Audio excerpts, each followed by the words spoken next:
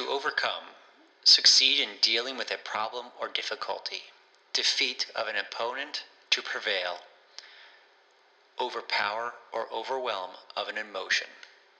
Adversity, a difficult or unpleasant situation.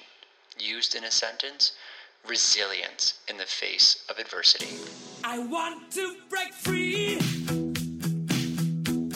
I want to break free. I want to. Hello and welcome to episode 5 of Overcoming Adversity podcast with my colleague, Blake Cohen. Hi, Blake. Top of the morning to you. And myself, Amanda Marino. Blake is a certified addiction professional, and myself, I'm a certified life coach. And we are here to talk about adversities and things that people have overcome. And I know that Blake and I have an awesome guest today. Blake, you want to talk about that? Sure. Yeah, we do. We have an awesome guest, also a good friend of mine that I've known now for a few years, who is Ben Stone. So Ben is a public intellectual and motivational speaker and also a rapper. So Ben, are you there? I'm with you guys. I'm excited to be on the podcast, excited to be able to share with you, and looking forward to some of the questions and where this leads. So Ben, we're excited to have you because you are our first guest on this Overcoming Adversity podcast. Round of applause, everybody. Woo! Yeah, what an honor. Special. I wish we had like some studio clapping effects come in the background right there. I think I could probably do that, actually. So I might work on that for afterwards. It's a good idea. Love it. So Ben, part of the reason I was so excited to have you on is that you have a really interesting story because you've always done a lot of really motivational, inspirational things. I wanted to call you a spiritual guru of motivation and inspiration, but we nixed that early on. So, but you do inspire me and you do motivate me, and I've always been really impressed with how much you know and your knowledge base and how learned you are. And I think you bring a lot to the world, and I think you bring a lot to what's going on locally. So can you tell us a little bit about yourself, what you're working on, what you're involved with? I guess the real question is where to even begin with that. I'll start with, I guess, a little bit of my background, and then I'll jump into a little bit of what I'm doing right now. So a lot of people do tend to tell me that my story is interesting. I think it's a lot of the times we experience our life in our own skin and we kind of just feel regular and normal. And a lot of the times it's difficult to see something unique about our story. And a lot of times we need help of other people to see it. But at the age of 19, I was, a regular just teenager on the verge of becoming 20 years old. And I grew up experimenting in drugs and fun and all types of stuff like that. But even earlier, probably around the age of 60, and I became really obsessed with looking for deeper meaning and purpose in the world. And I started to study various religions, philosophies, and psychologies. And by the age of 19, without getting into all the details, I'd committed myself to becoming a certain form of monk, where I took a vow of poverty, a vow of celibacy, and basically spent 7 years immersed in esoteric Judaism, just meditating, studying, teaching that wisdom. And it was about 4 years ago. Once again, I'm skipping a lot of stuff because it's hard to kind of summarize that very shortly. I decided to sever from those ways, and I began the process of what I like to call recovering from religion. And that leads me basically to where I am today, where I'm, speaking in drug treatment centers and businesses. I'm working with private clients, just helping them through life. And on the side, of course, pursuing my passion, which is rapping. That's awesome. And you were recently there's a TV show coming out on A&E, Addiction Unplugged. I think that you were a big part of as well, right? That is true. I don't have too much details to share with you on that, but that is going to be launching soon. I'm super excited about it. It was an awesome venture that I was recruited for, and kind of cool actually how it happened, and kind of even motivational. I mean, speaking of overcoming adversity, when I left that organization I was a part of as a so-called monk, I guess is just the best way to put it. It was petrifying. I was 26 years old. I never had a credit card. I never paid for a car payment myself. I never paid for a living space myself. And I remember the decision I made to sever from that lifestyle. I literally puked. I was so nervous about coming back into the world. And the first thing that I started to do to make money was to start to speak in treatment centers because I'd had some contacts in that arena. And literally not that long after, I was speaking in a treatment center, and there was a gentleman who owned one of them who happened to have this TV show idea. And literally just from kind of being in the right place at the right time, I got recruited for it. And I guess it's kind of just a message that even when you don't know what you're doing and you're kind of going through one of those scary phases of your life, if you put in the hard work, various doors can open up. Wow, that's awesome. So true. Yes. So I want to touch on a little bit more of the adversity. So the format that we like to do with our guests is we want to talk about the adversity and then talk about the overcoming part, really kind of get into the nitty gritty of it, and instead of just grazing over it, because that's the important stuff. And that's, we all hear stories of overcoming and of inspiration of people going from a really low place in life and then having great success and finding, whether it's spiritual or financial, whatever it may be.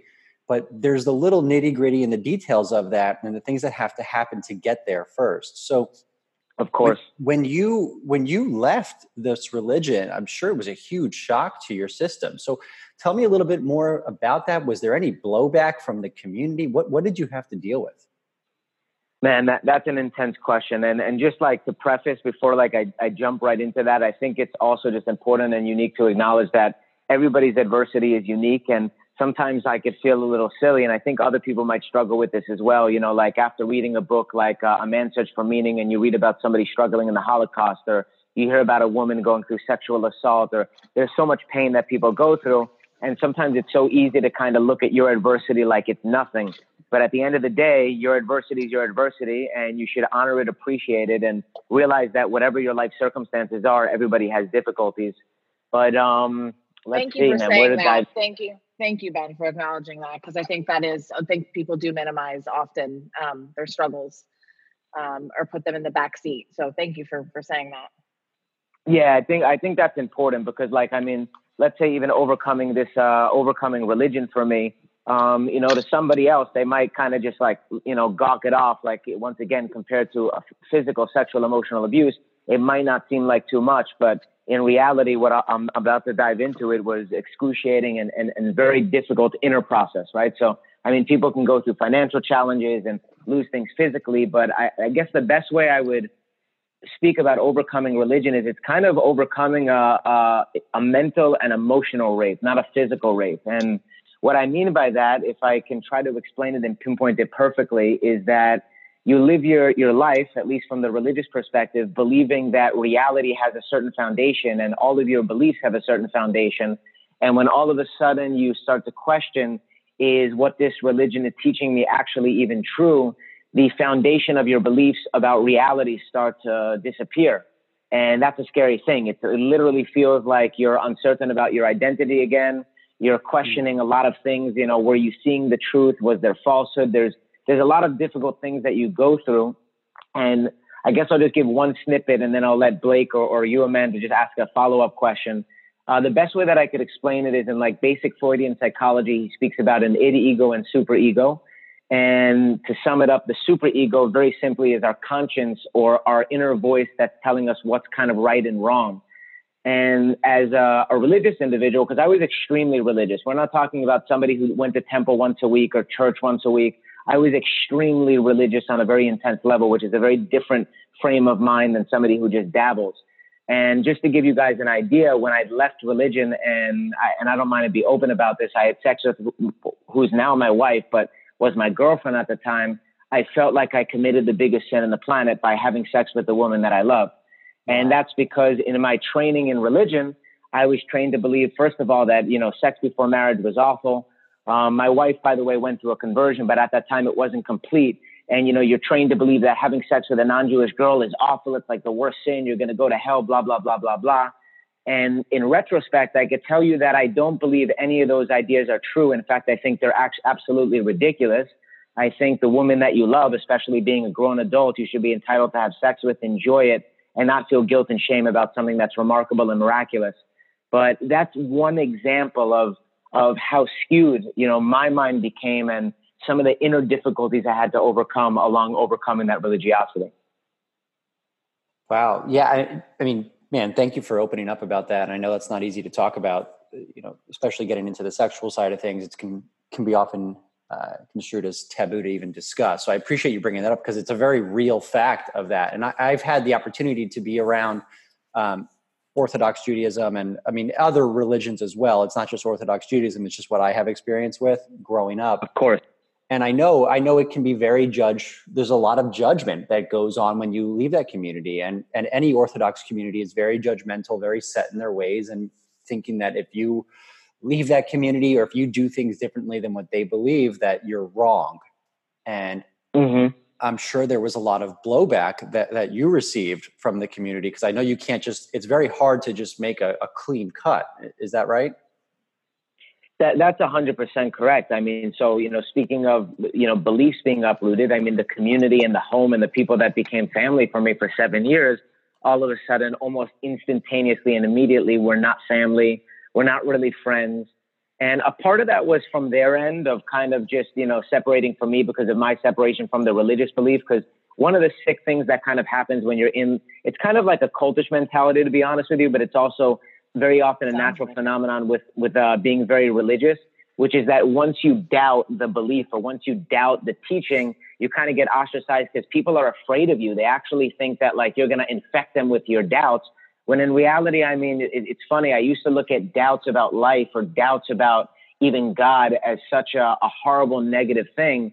And now, to be honest with you, doubts, I think, are so important. I mean, obviously, you want to have some kind of confidence in yourself and even confidence in your relationships. But until you doubt your relationship, you can't determine if it's the right one. Until you doubt yourself, you can't gain true confidence.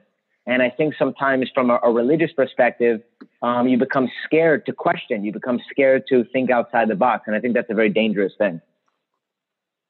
Wow. Yeah. Yeah. So Amanda, do you want to take the next question about, the overcoming process and what that looks like? Yeah, no, I find this all really interesting. I have a definite interest in different religions just to like learn about them, not to, to practice them, but it's intriguing to me. I go to Utah a lot, and I know I've, since going to Utah often, I've, become very interested in knowing what Mormons do and learning more about that. So I find this all very interesting, the extreme depth of some of the religions. What do you think it was for you that shifted and changed, and like what were the steps that you took to kind of honor yourself and stand in your truth, and even in spite of what, your whole world was doing? Like that's really brave to be able to step into yourself, so what did that look like the shift of the overcoming part? Well, I guess I even need to say the first thing is that I think in the beginning, so the best and the worst thing that happened to me, and this was, going on 4 years ago, I'm 30 years old now, so I was 26 at the time. When I was in this organization and I was teaching for them, there were leaders of the organization, and I don't even mind to say the name publicly because he already had a case against him where he was proven guilty. But the truth is that he wasn't proven guilty of as much as he actually did wrong. So I don't mind to publicize that. So I think it's important when somebody does something wrong and is a public figure, I think they should be held accountable. But the best and worst thing that happened to me is I found out one of the lead teachers of this organization was sexually taking advantage of women in a variety of ways. Oh my God. And what that caused, it was awful. What that caused me to do, and I once again, it's so hard to express the emotional response you go through with something like that. But it's like you're living your life for 7 years, you're serving this organization, and you're even serving this teacher, and you kind of have this view of them in a very ideal light where you think they're like some kind of spiritual and holy person. And, and probably part of my problem at that time is I was young and naive, and I started that journey when I was so young that maybe my naivety got the best of me. But you start to wake up and you start to realize that people are people, even if they're gurus, even if they're rabbis, even if they're priests. And, when it became public knowledge, all of the wrong things that this individual was doing, that was kind of the sign and symbol for me to question everything I was doing, including all the religious things. And I don't want to give the impression like I was in an organization and I found out a leader was doing something wrong, so I rebelled against religion and rebelled against God, because I think that's childish. It's nothing like that at all. It's more like when I realized this individual was doing these wrong things, it made me really question, who am I serving, and what am I doing? And a bunch of questions just kind of followed that. But I think where I got the, you speak of, bravery. I guess it was brave to sever and leave and go on my own. But honestly, I have to admit, I was scared the whole way. And I think sometimes we forget that bravery and courage are not about not having fear, but it's having fear. Like I was so scared of how I was going to make enough money. I was so scared of forming new beliefs, which, by the way, I I think it took me 4 years, like probably today, as we're speaking and having this conversation, only the past 6 months have I become more confident in who I am and in the fact that I no longer keep kosher. I no longer keep Shabbat. There's many things that I do today that literally 4 years ago, I would have felt so guilty. I would have felt as if I was committing a really bad crime. And it was not easy. I feel grateful that I did it, but I don't want to stand here and almost act like I was so confident along the whole way, because there was many moments that I was very unconfident and very afraid, to be very honest with you. So I'm sitting here, and I'm sure Amanda's doing the same thing. I'm just sitting here nodding my head in agreement with everything that you're saying, because I totally understand everything you're saying. And I think a lot of our listeners do too. Every time that we face an adversity or a struggle, it does take this kind of leap of faith, and there's this huge amount of fear. And like you said, that's where real courage is when we have to walk through that fear instead of running away from it and staying stuck in the same situation that we're in. And any type of growth experience is based in that fear and that struggle. And I know that's even the true bravery. That's the real stuff, really, to walk through it when you're fearful. I've even recently, last year leaving, like I said, and I've talked about this a couple of times, leaving a job where I was really comfortable because I was there for so long, but very uncomfortable because it was no longer the right fit for me. And leaving that job, and I identified with that place. I mean, I was Blake from, XYZ, wherever I was at. And leaving that job really rocked my world because everything changed and everything got flipped on its ear. And yeah, that sounds like you said, you talk about the Holocaust or Man's Search for Me, that type of adversity, it doesn't compare. But for me, it was a very real struggle and I went through a lot. And absolutely, man.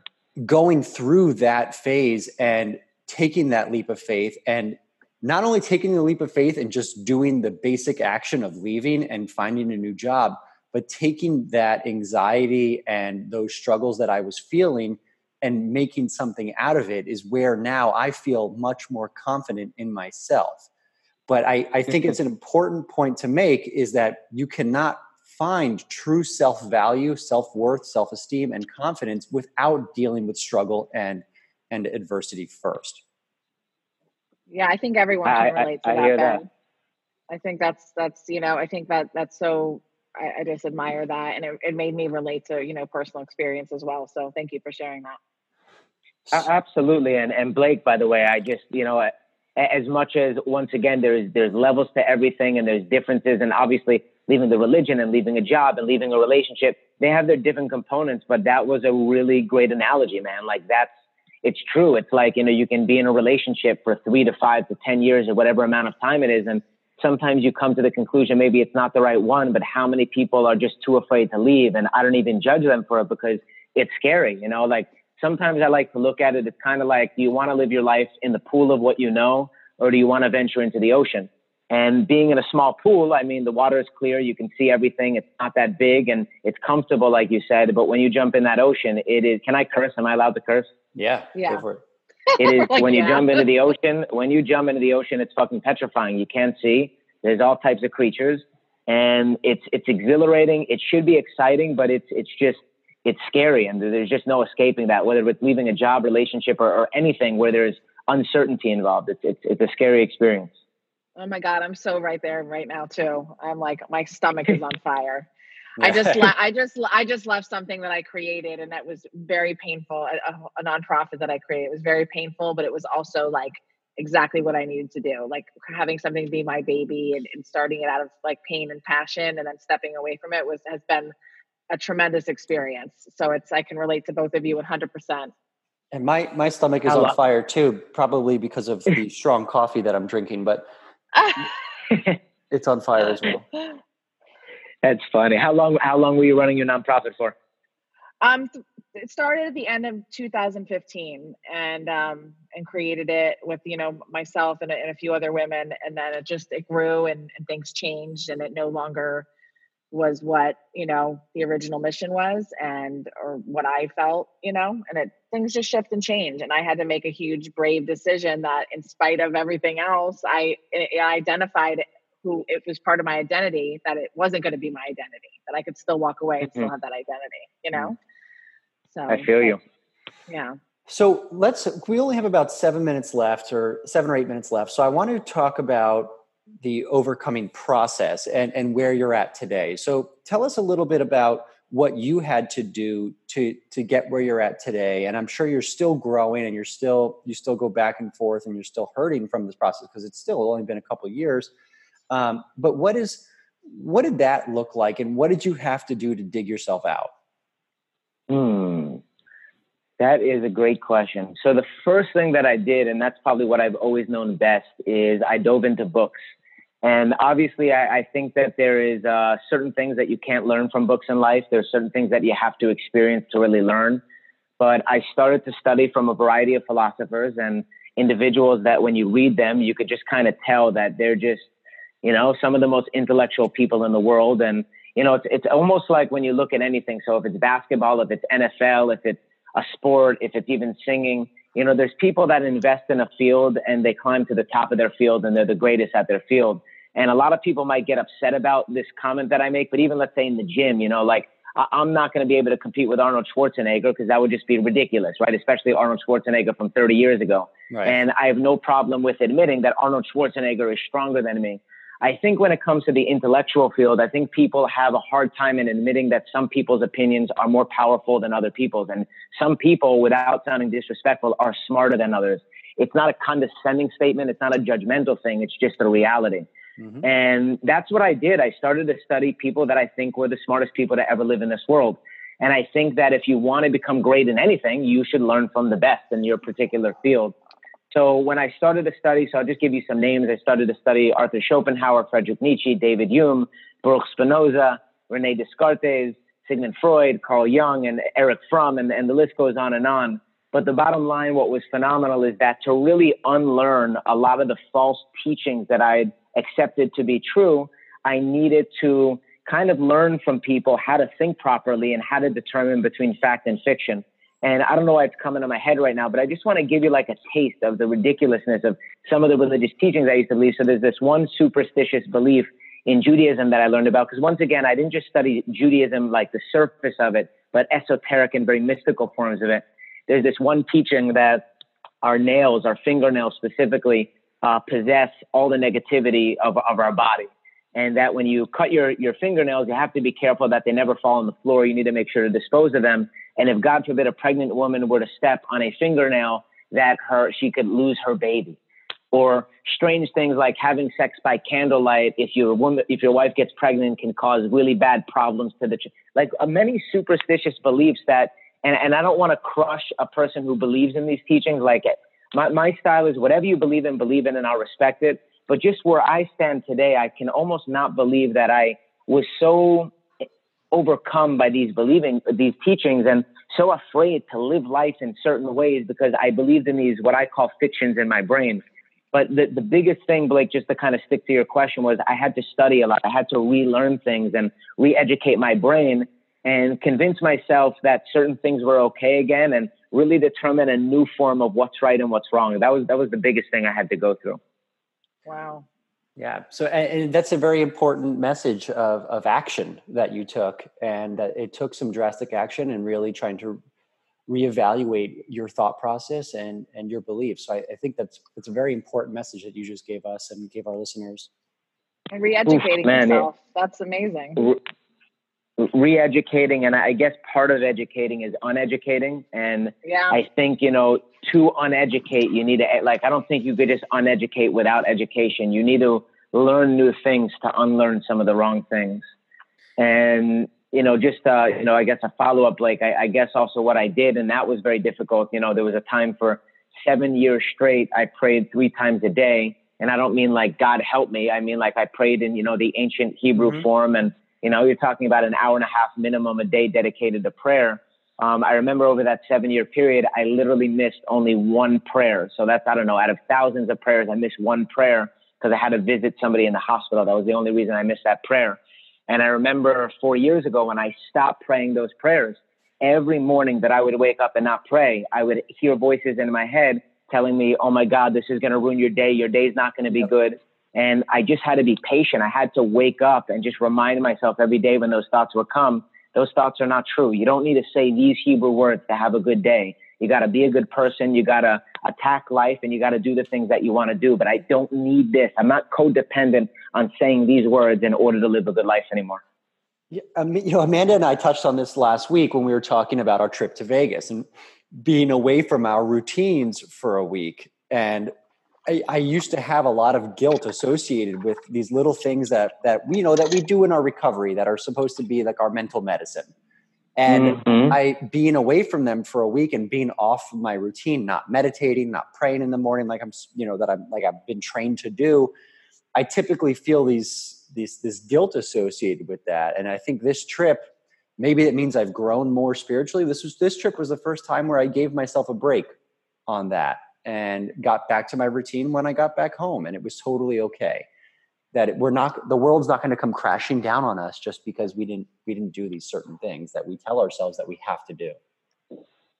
Right. That's a huge thing in recovery. And I honestly don't know the answer to that, because Blake, also that I speak a lot in recovery. And one thing I never want to do, and it's also really important, like I went through this process on my own and willingly, and you never know where somebody is, and working with somebody, especially privately, trying to help them in their life is a scary thing. And you never know what button you're going to press that's going to help. And by the way, you never know what button you're going to press that's going to hurt. So like that is a conversation with people in recovery I don't even know how to address, because obviously I think it's important that people go to meetings and that people, work a program and whatever spiritual things are going to help them. But I also do see a tendency in the program, and it's probably I project because of my own experiences. I do see a tendency sometimes of instead of kind of using tools to grow, I see a form of codependency on tools. And there's a very thin line between the two. Yeah. Right. Yeah. I agree. And I think what we're saying is that it's okay to take a week away. I'm a big believer in routine and habits. And I think they're very important to stick to those routines and habits, but not feeling guilty if you miss a day or two or a week. I like flexible routine. Flexible routine works for me. I don't like to be put in a box and have to. Like I like it to be a routine of choice. Ultimately, because that limits you. If you're stuck with a certain routine and you're stuck in a box, then you're limited to the size of that box. So it's got to be flexible so that you can grow in life. Yeah. True. I like what you said about that guilt place, because I agree with you. I really am. I'm still a creature of habit. I mean, I do things every day still, like I invest in my dancing and my rapping, and there's certain things that I try to do every day. And I do think it's important, because if you don't invest in continuity, you're not going to grow, and that's going to be a problem. But I think what you just hit there, Blake, is kind of the underlying point, is when you notice that you're feeling guilt, kind of just to reevaluate, why am I feeling guilt? Like, I get it. It's good for me to do these actions and behaviors, and they help me to grow. But also it's not healthy to feel guilty about such a matter. It's not healthy to feel guilty if I miss a prayer, if I miss a meeting, if I need to go to a meeting, or if I need to do this action to maintain my sobriety or to maintain my mental health. So be it. I should definitely do it. But also there's something a little bit off if I start feeling guilty about those things. That's something, it's a sign that I need to reevaluate something, I think. Absolutely. I have a very, very important question for you, Ben. Sure. Could you rap for us? I mean, I could. Right now, I don't have a beat. I could just do something a cappella. I don't mind. Is that cool? If you're comfortable with it, I would love it. Yeah, I mean, listen. For me, I love that. I love to improvise. So, firstly, like in rapping, I'll give it a brief intro. Is in rapping, there's two forms of freestyling, and a lot of people get them confused. One type of freestyling is when people write something and then somebody puts a beat on, and they just take their written words and they put it over a beat. And another type of freestyle is called a freestyle off the top of the dome. And what that means is literally you're making up everything you're saying in that precise moment. So I'm going to do that literally right now. And then hopefully, Blake, I think we're probably going to be done soon, right? Yep. As soon as hopefully not because I'm not having a good time, but because I need to make it to an appointment at 10. No, trust me. But, I would love to do this conversation for an hour, but I get it. I know, man. I can, it's so pleasant, and I feel like we can keep going. But I'm going to jump into that rap. You ready for it, Amanda? I'm ready. I was born ready. All right, because I need some motivation from you. All right, let's check go. it, yo.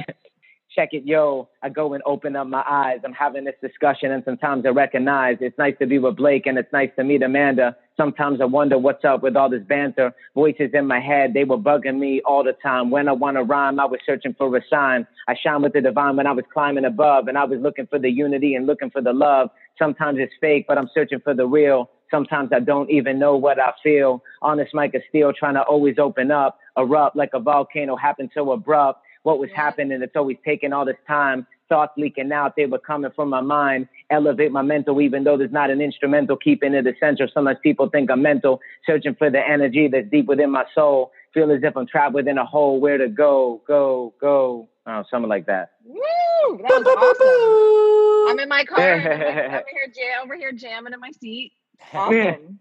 All right, so next time we got to do it with a beat. Ben, I know you got to go. So we do a segment on the show called Let It Out. Where it gives us all an opportunity to let something out that's bothering us today, whether it's today or this week, this month, whatever's on your mind that's bothering you. We want to give you an opportunity to let it out as quickly as you can. I know you got to go, so why don't you do your let it out, and then you can maybe hop off the call because I know you got to run, and then Amanda and I will finish up here. But thank you so much for taking the time to talk to us, man. It really was a very enlightening conversation. And is exactly what I needed on this Tuesday morning. Me too. You're awesome. Thank you, man. And thank you guys for hosting me and having me. I really appreciate the opportunity. It was really great. And hopefully, Amanda, Blake, I know, and we have information. Hopefully, Amanda, we can get more in touch and just, always good to network and collaborate and talk. And those things are very great. Absolutely. Let's see. Let it out. What do I want to let out? Blake knows I was moving, so that's the easy one. But I'm trying not to give myself the easy way out here. What should I let out? I guess just this is just the inner struggle I'm going through right now. So I'm 30 years old and I do have a life coaching, motivational speaking company, and that's my bread and butter. And it, provides for my livelihood at the moment. But, I'm 30 and I literally am really trying to pursue a rap career, and I'm putting much more energy, time, and even investing money into that right now.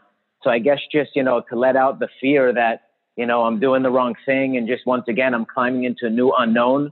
But I guess that's something that I want to let out, just that I'm dealing with that fear every single day. Like I'm crazy and I'm reverting back to childhood, and I should grow up and be an adult and just pursue the life coaching and motivational speaking thing because it's the more mature adult thing to do. But then I have that other inner struggle going on inside saying, Ben, follow your passion, follow your heart, follow your dreams. So that's what I want to let let out right now. That's a good let it out. That's very deep, my brother. Yeah. All right, brother. Awesome. Anyways, Blake, thank you, Blake. Thank you, Amanda, and look forward to being in touch with you guys. Have a good day. Yeah. All right, my brother. Have a great day. day. Thank you to the listeners, whoever's listening. I don't know who you are, but we love you. We thank you. I appreciate that. Awesome. Right, Ben. Thanks, Ben. Bye-bye. All right, and I'm gonna let out. He was awesome, by the way, but I'm gonna let out that how quickly this year is going by, and how that school's already starting, and it's pretty much already Christmas. I saw a meme of we're buying school supplies, it's going to be Halloween, and then it's already going to be the new year. And I really feel like that. I wish time would slow down. Like I'm in a precious time with my kids. My daughter's 6, almost 7. My son's 13, almost 14. And I'm like, my husband and I have a good life and we're happy. And it seems like when life is like this, it flies by. And when it was crappy, the weeks would drag on. So I would love it if life would just slow down and I could just, appreciate every moment, because it's really annoying that school's starting in 2 weeks and the summer's already gone. As a mom, I like the summer. I like the flexible structure, with camp, you have to be there at 9, you don't have to be there at 7 a.m., and it gives more of a freedom, so yeah, that's what I want to let out. Time's flying by way too fast and it's irritating me. I think we can all agree with that one. Seriously, I think that time is flying way too fast. Summer just seemed like a blur to me. It just started and we're already coming towards the end of it. So I can't believe that. Yeah, it's crazy. I think that, this isn't my let it out. I do think it's a little annoying that everybody's talking about Christmas in July. I think it's a little bit annoying. I don't know what's going on this year, why that's viral right now, but it's annoying. Yeah, my sister did it. My sister did it with her boyfriend. It's the thing. Everybody's doing it for this year. Even I have like an app on my phone where I play poker, like, and it's not real, it's fake chips, but like, it's just a good pastime that I sit and play with. And even on there, they're doing a Christmas in July special. It's like, it's everywhere right now.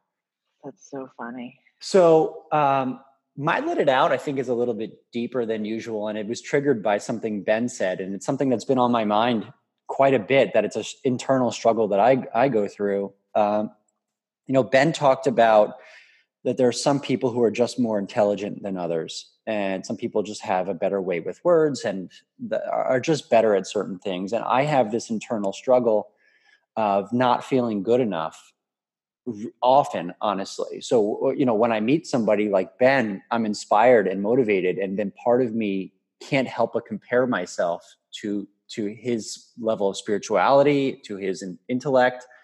And I find myself doing that often, where I get intimidated by people who even have just a higher degree than me. I feel like they're better than me. And I have to constantly remind myself that we're all our own entity. And just because someone has a different degree doesn't make them better or smarter than me. It just makes them more educated than me. But it is a constant struggle that I have. I struggle even watching TED Talks, because I'm pursuing a public speaking career. I watch these TED Talks and I go, I'm never going to be as good as these people. I'm never going to be like them. And so that's my Let It Out. I think it's a internal struggle that I have to get over, and I have to gain more confidence in myself. But it's a very real thing. I think that's human. And I think that it's harder for those of us that are in recovery to believe in ourselves all the time. Like, I'll talk about things that that I have struggled to believe in. People are like, what are you talking about? You're already doing that. Or you do everything you set your mind out to do. But like, in my mind, I can't do it, So I think that's, you're human. I think you're amazing. And if you could see, what everyone else saw, you would be like comparing yourself to yourself because you're badass. So. Well, I guess that's always the hard part, though, is we're always comparing ourselves to others, and maybe it's a certain mindset that helps people like you and I grow. But I feel like I'm never good enough, and that there's always more room for growth, and I need to get to that next level. So I think there is a bit of, I need to come into a little bit of comfort of the moment and where I'm at right now and be proud of myself. And I do have a little bit of that, but I think there's always a comparison of, man, I wish I was that good. I wish I was like that person or like that. So it's something that I have to constantly keep in check and work on, and realize that those are just, as Brene Brown would call it, the gremlins talking to me. Yeah. And it's the inner fire, and it's that inner fire that you and I connect to and relate to, that inner fire, that level up, so maybe use it as a motivation, and that is knocked down too, like I can say that today because I'm not there right now, but tomorrow we'll talk again, and you'll have to tell me to. Well, awesome. Too. Yeah, no, I'm sure we have to keep reminding each other. So thank you everybody for listening to episode this was 5. Awesome. Yeah, it was great. Amanda, how can they find us? You can find us. We have right now a Facebook page, Overcoming Adversity. And if you want to be a guest, if you're interested, we have, some really interesting guests lined up, and we screen the process. So if you send us an email at overcomingadversitypodcast@gmail.com, send us a paragraph or two on why you'd like to be a guest and about your adversity and what you do today to positively affect your life and lives around you with the adversities that you've overcome.